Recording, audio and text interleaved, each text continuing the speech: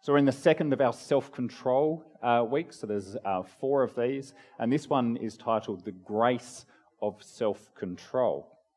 Now, in some ways, it's a miracle that I stand before you with a sermon prepared. You see, when I knew that the topic I was going to be preaching on was self-control, and more specifically, self-discipline, I thought, well, it's good to be really prepared for that, isn't it? So I thought, yep, let's make sure that I'm self-controlled, self-disciplined. But then I came to start writing it, and I was tired, so I put it off for a little bit longer. And then there were other competing priorities that I sort of had to do, some schoolwork or whatever, so I put it off for a bit longer. And that just tends to happen in our lives, doesn't it? We've got this mind that says, I want to do this, but then our body says, no, I'm too tired, I don't feel like it at the moment. And it's sort of like there's a tension within us. Good intentions don't always result in good actions. If they did, we would achieve a lot. But this experience of intentions not resulting in actions, I don't think is just something that's peculiar to me or to you. I think it's something that's peculiar to everyone. Everyone experiences this. And sometimes I wonder whether it's just in this generation that we don't sort of carry out what we say we're going to do. Maybe it's because we are such supposedly a time-poor generation. We try and pack everything into our lives, and when we pack it in, we say we're going to do something, and then we just simply don't have time or we're too tired. And I'm often amazed at what other generations can achieve. I love sort of wood carvings, and I marvel at the time and effort that would have gone into that. And I sort of look at my own life and I go, well, how would I pack anything more in? How did they achieve things like this? And I think of times when people were probably more self-disciplined. I think of, like big old family Bibles where people used to sit around and read the Bible together because there was no television and whatever, and they were able to be self-disciplined in doing that. But actually, I'll come to that in a moment. But the Bible suggests that this problem of our intentions not resulting in actions is not something that's just confined to our generation. It's something that's always been in place. In fact, in Romans, Paul says that what we should be doing, we often go and do the opposite. What we should be doing, we go and do the opposite. And it's sort of like we hear what we're going to do, and for some reason there's a blockage and we want to run in the opposite direction. And in some ways, it would actually be far better if we didn't hear what we should have been doing. If we didn't hear it, we're more likely to do it rather than running in the opposite direction.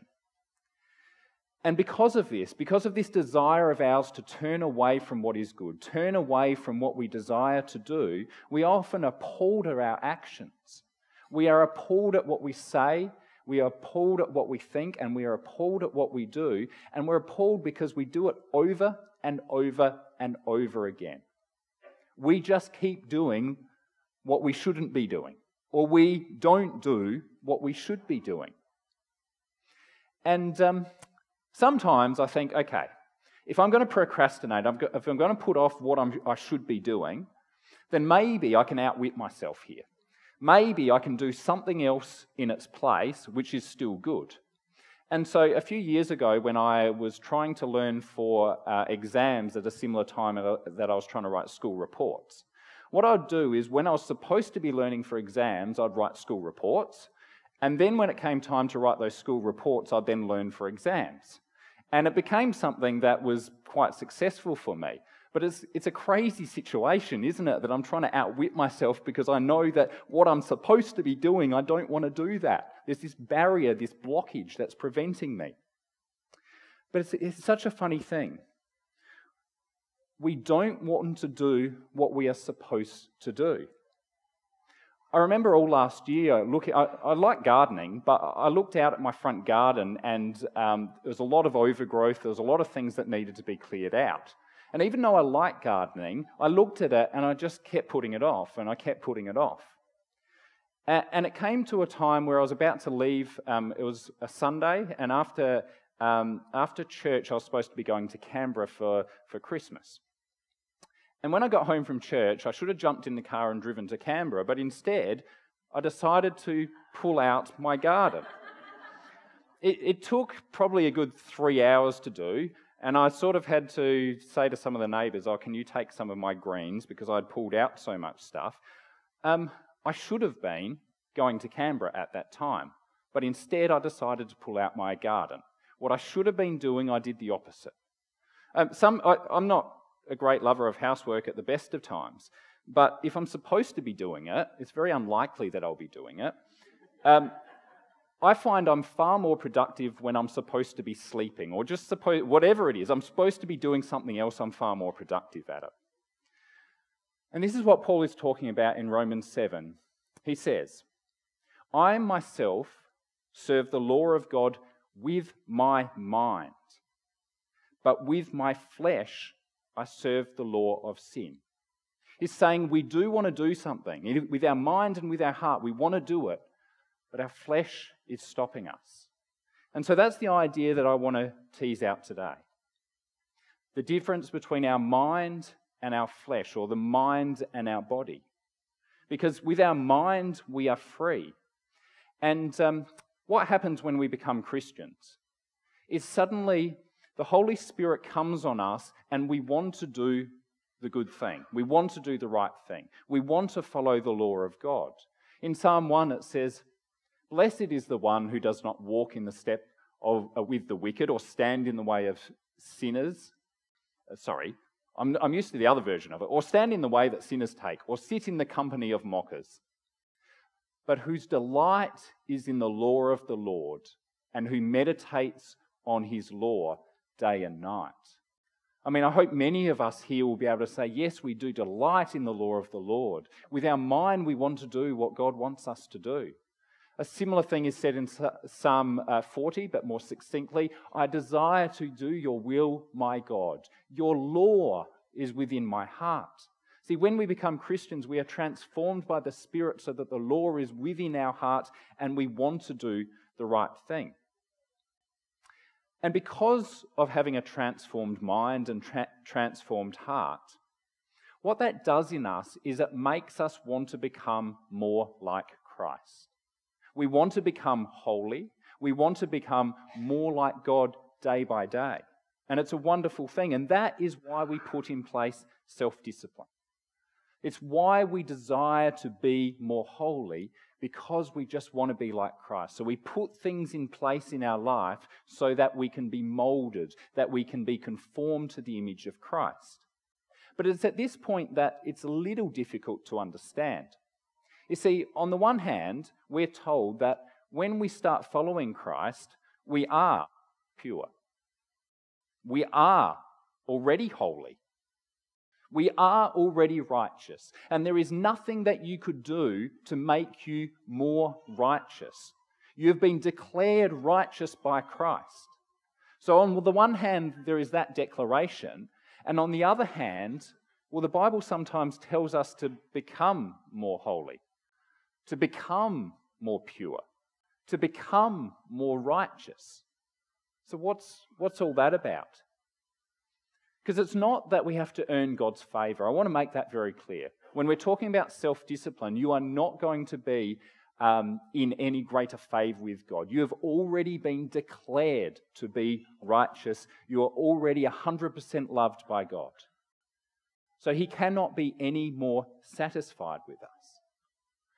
But when we are self-disciplined, what we are doing is we are saying that our actions start to match up with who we already are in Christ.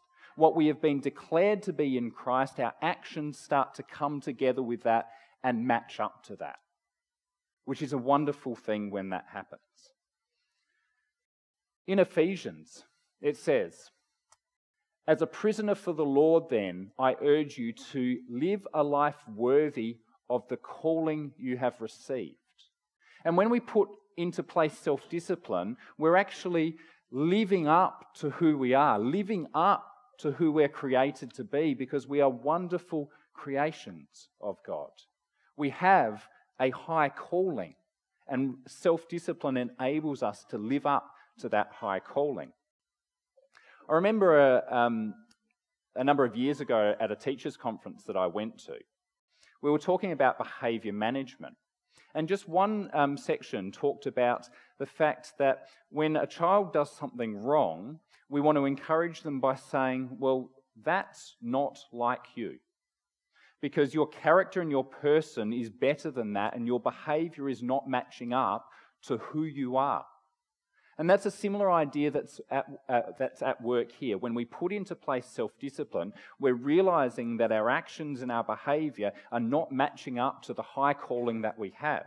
Therefore, we put these things into place. It is not like us to be sinning all the time, because we have a high calling. It is not like us to be sinning all the time, because Christ has made us righteous.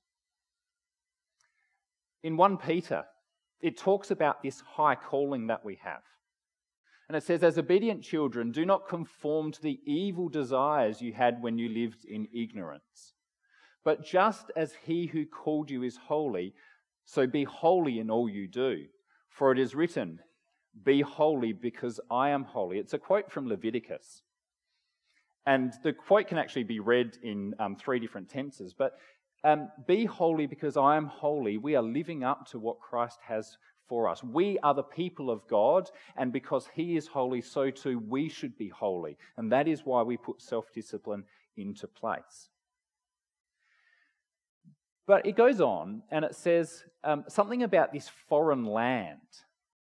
And it's really important for understanding what's going on here. It says, live out your time as foreigners here in reverent fear. For you know that it was not with perishable things such as silver or gold that you were redeemed.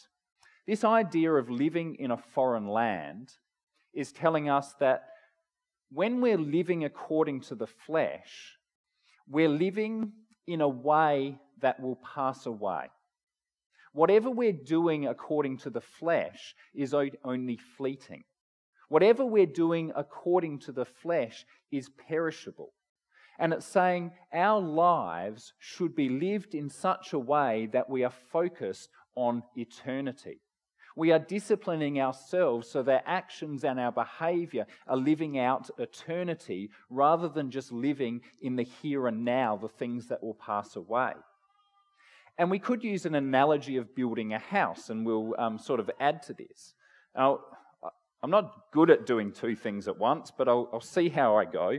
So the analogy is that if we build a house out of straw, straw is something that is perishable. Straw is something that will pass away. We could go with the story of the wolves or something like that, couldn't we? 3 little pigs. But if you build your house out of rock or out of brick, it is something that's going to last forever. So the Bible is saying to us, if we build our houses out of straw, that is like just living from the flesh, living our natural way of doing things. But if we build our houses out of brick, that is like putting self-control into our lives, so we are living for eternity. No, I didn't do a very good job of doing 2 things at once. I was supposed to be talking while I was nailing. All I'm hoping is that this is going to be straighter than the one that was here that was annoying a lot of people. Thank you to Matt who fixed that up earlier today. This is a wooden house. Cam, I would have preferred bricks because it would have worked much better with my analogy. So hopefully this is just the inside frame, and I look forward to seeing the bricks that we're adding at a later stage. Now, so far, this life sounds easy. You see, the Holy Spirit's within us. We've got changed hearts because the Holy Spirit is within us. Our minds are changed. We want to do the will of God and the law of God. We want to become more like Christ. And therefore, we discipline our bodies to focus on the eternal rather than the temporal. Well, it's not that easy, is it? You see, if it was that easy, we wouldn't be doing 4 weeks on self-control. And if it was that easy, then there wouldn't be thousands and thousands of books written about self-control because we just would have nailed it straight away.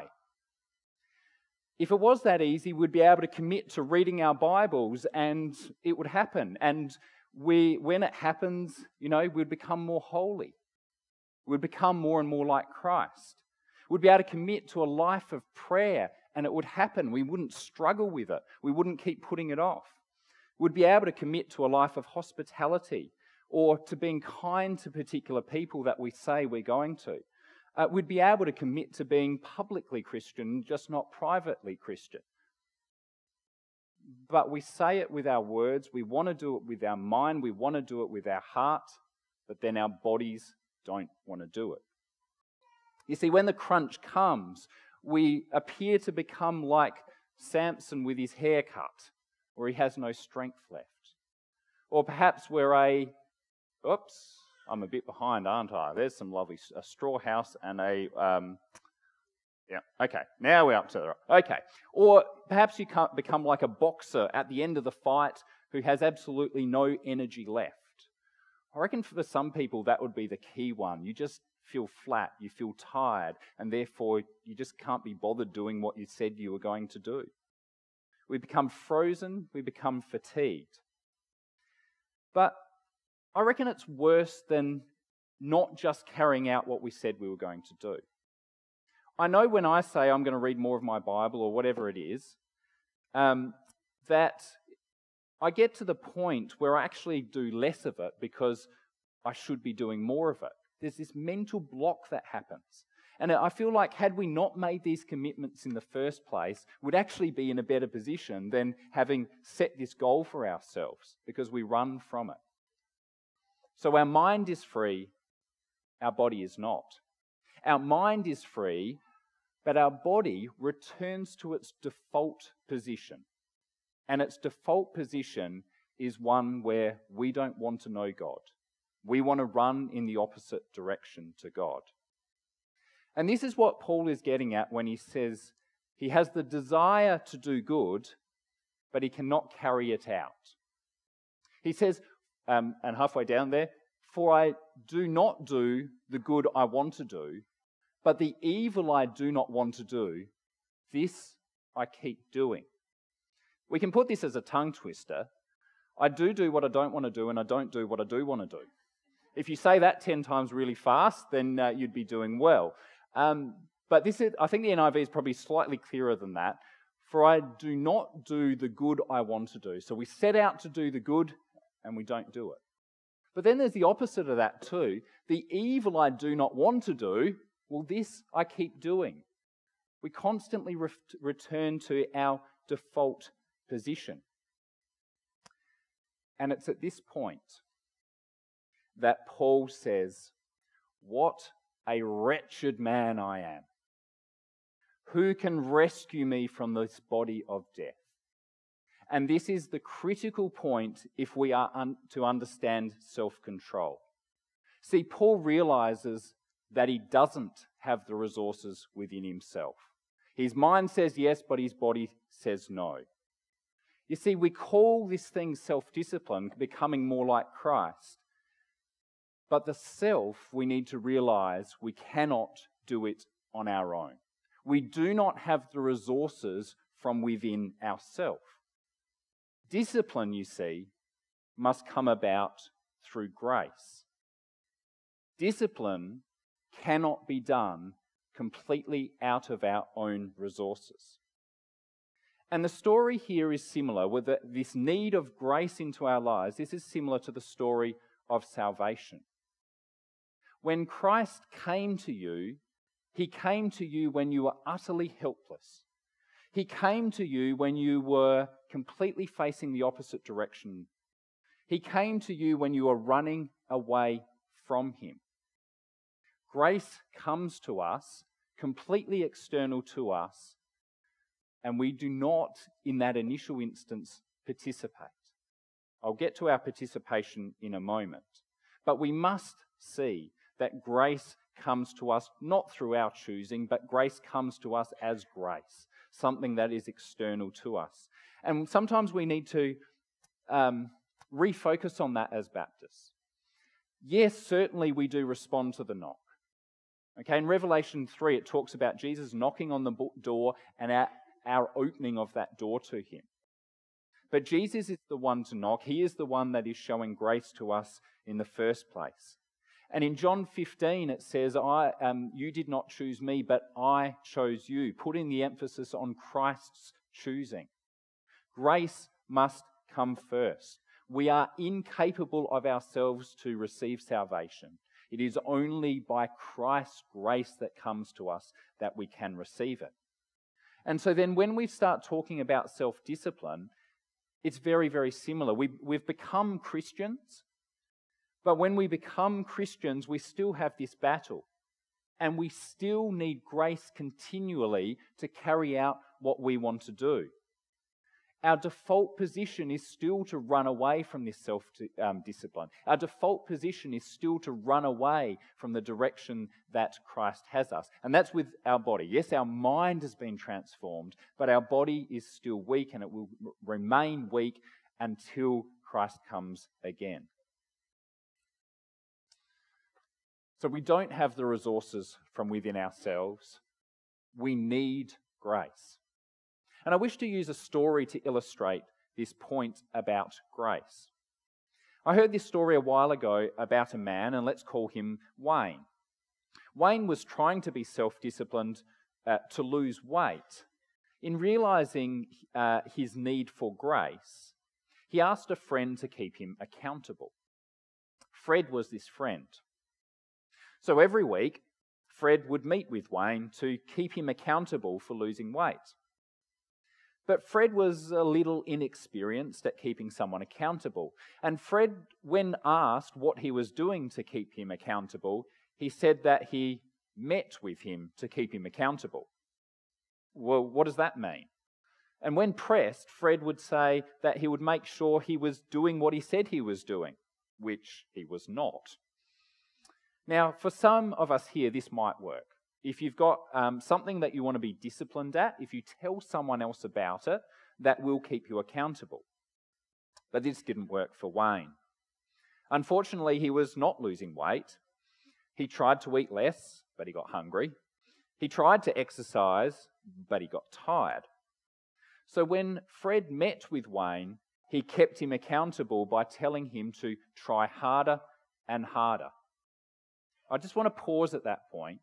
If you're hearing that self-discipline just means trying harder, then you've got it wrong. Self-discipline doesn't mean just try harder. Self-discipline means that we need to accept grace.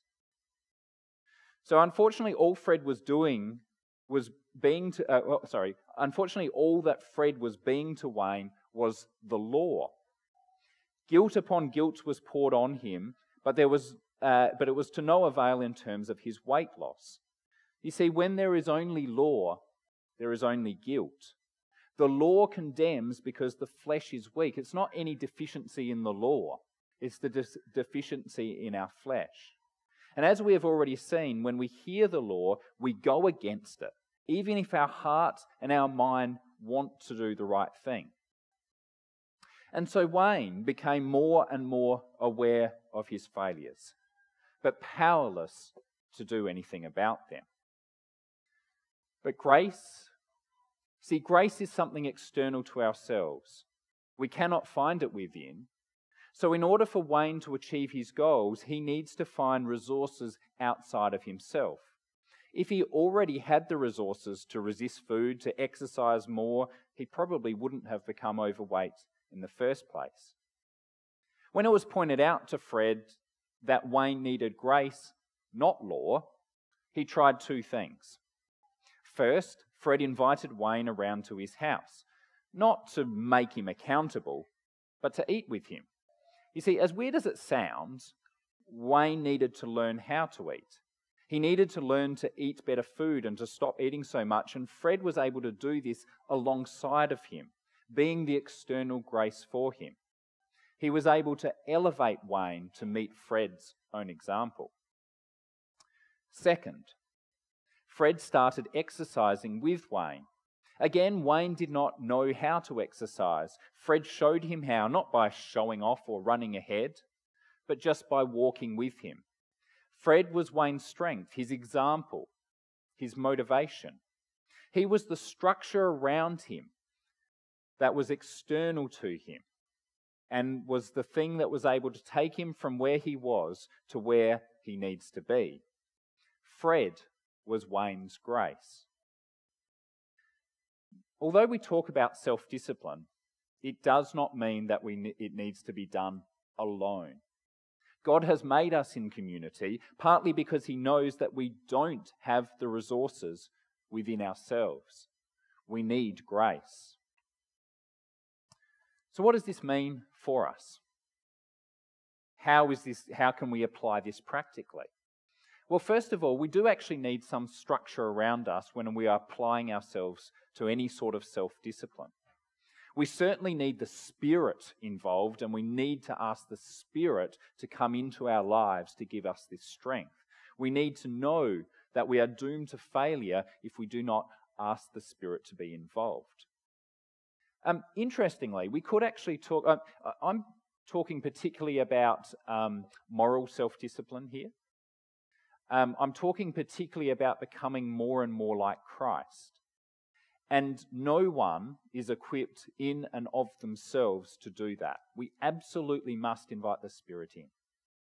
We could, however, talk about a natural level of self-discipline. So a great musician or a talented, outstanding athlete might be able to achieve their goals with strict discipline.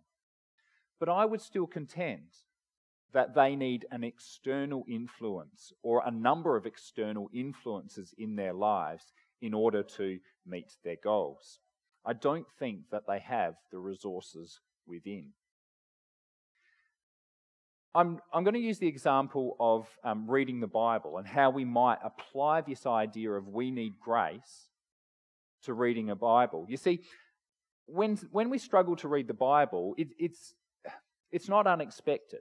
It has so many genres in it, which are often very unfamiliar. For example, the way Genesis is written is very different from the other books of the Bible. And if you don't understand the genre or the type of writing that Genesis is, then it can be very hard to interpret it. If you read the New Testament and pick that up, you'll find allusions to prophecies or even to Greek thought. I can't remember the percentage, but if you read the book of Hebrews, it's got 70% or so of either direct quotations or allusions to the Old Testament. If you don't know the Old Testament, then that becomes very difficult to read and understand what is going on there. Well, let's say, though, that you started reading the Bible. If you got through Genesis, if you started through Genesis, you might get to the story of Abraham, the great father of faith who was about to offer up his son Isaac on the altar. And maybe you get through that and go, okay, I'm not quite sure what's happening there, but you might get to Sodom and Gomorrah. And maybe the annihilation of them, you go, okay, yep, let's just keep reading and see where I get to. At some point, you're going to get to Leviticus. And if you get to Leviticus, even if you've had a fantastic sermon series at Mount Gambier Baptist Church to guide you through, it's still going to be a big struggle. You see, it's a struggle because we sometimes don't have the resources within ourselves. We need grace. We need someone else who is a talented, who knows how to read the Bible, sometimes to read it alongside of ourselves. There are a number of people in this church that would be able to do that. A number of people who have had the self-discipline over many years to be reading their Bible, that understands how Leviticus fits into the whole grand scheme of the Bible history, who could actually and would be honoured to sit down with you and read with you, even for a short time, to meet once a week and open the Bible up to you. And we have a precedent here in Acts 6. You might remember the Ethiopian who was reading his Bible and he didn't understand the words that were in there. And Philip was able to come alongside of him and explain it to him. Philip was grace to this Ethiopian. Now, I must point out that I'm not denying that the Word of God meets people where they're at. I'm an absolute firm believer in that. It is a dynamic word, and when you open the Bible and read, I believe that God can speak to you through that. I'm certainly not saying that there's a particular knowledge level that you have to get to when reading your Bible so that you can then help other people read it. I truly believe the analogy that the Bible is a river in which a lamb can wade and an elephant can swim. But I am saying that we cannot do things out of our own strength. I am saying that we need grace to come into our lives, because self-discipline requires grace. If I might turn now to speak to those who are mature in their self-discipline, and there are plenty of us here today. I want you to consider what God has graciously given to you over the years, how you have been affected by grace, whether that is in your Bible reading, your hospitality that you're showing to others. And I wonder how you can then be grace to the next generation of people. How is it that you can show them how to read the Bible? How is it that you can show them hospitality so that one day they will be able to have an outflowing of hospitality for others? I wonder how you can be grace to them if you have been a leader in the past but I guess have retired from that leadership position. How can you be training the next generation to raise up the next generation in our church? How is it that you can elevate them in their self-discipline? How is it that you can be grace to them? See, there is no retiring in the Christian walk. The time is now to be grace to others, because the self-discipline of others needs grace. I want to point out that we are not standing still in this. Grace comes to us, but we are not passive. We are active along with the Spirit. We are cooperating with the Spirit. We are the ones that respond to the knock, remember. And I want to go to a quote by C.H. Spurgeon, the great Baptist preacher. He says, "You will not gain holiness standing still. Sin grows without sowing." It's our default position. We don't have to work at sin. It just happens. But holiness needs cultivation. So we do need to work in cooperation with the Spirit, because it is we that show love to others, with the Spirit helping us. It is we who show compassion with the Spirit guiding us. It is we who use gracious words, completely dependent on the Spirit. It's just we don't do these things out of our own resources. Friends, it's a great thing to cooperate with the Spirit. It's a great thing to realize that it is not our own resources that we do this in. There will be a great harvest that will flow, a great harvest from our sowing, and it will be not a temporal harvest, but it will be an eternal harvest. It is wonderful to walk in step with the Spirit, to live out our true nature. And instead of hearing, "You're not like that," we want to hear that we are like that. We are living up to our high calling because of the discipline that we have put in place in our lives. Sure, a life of self-discipline is hard, but it is urgently needed in this generation that succumbs to brevity, to living for the moment, and to bodily temptation.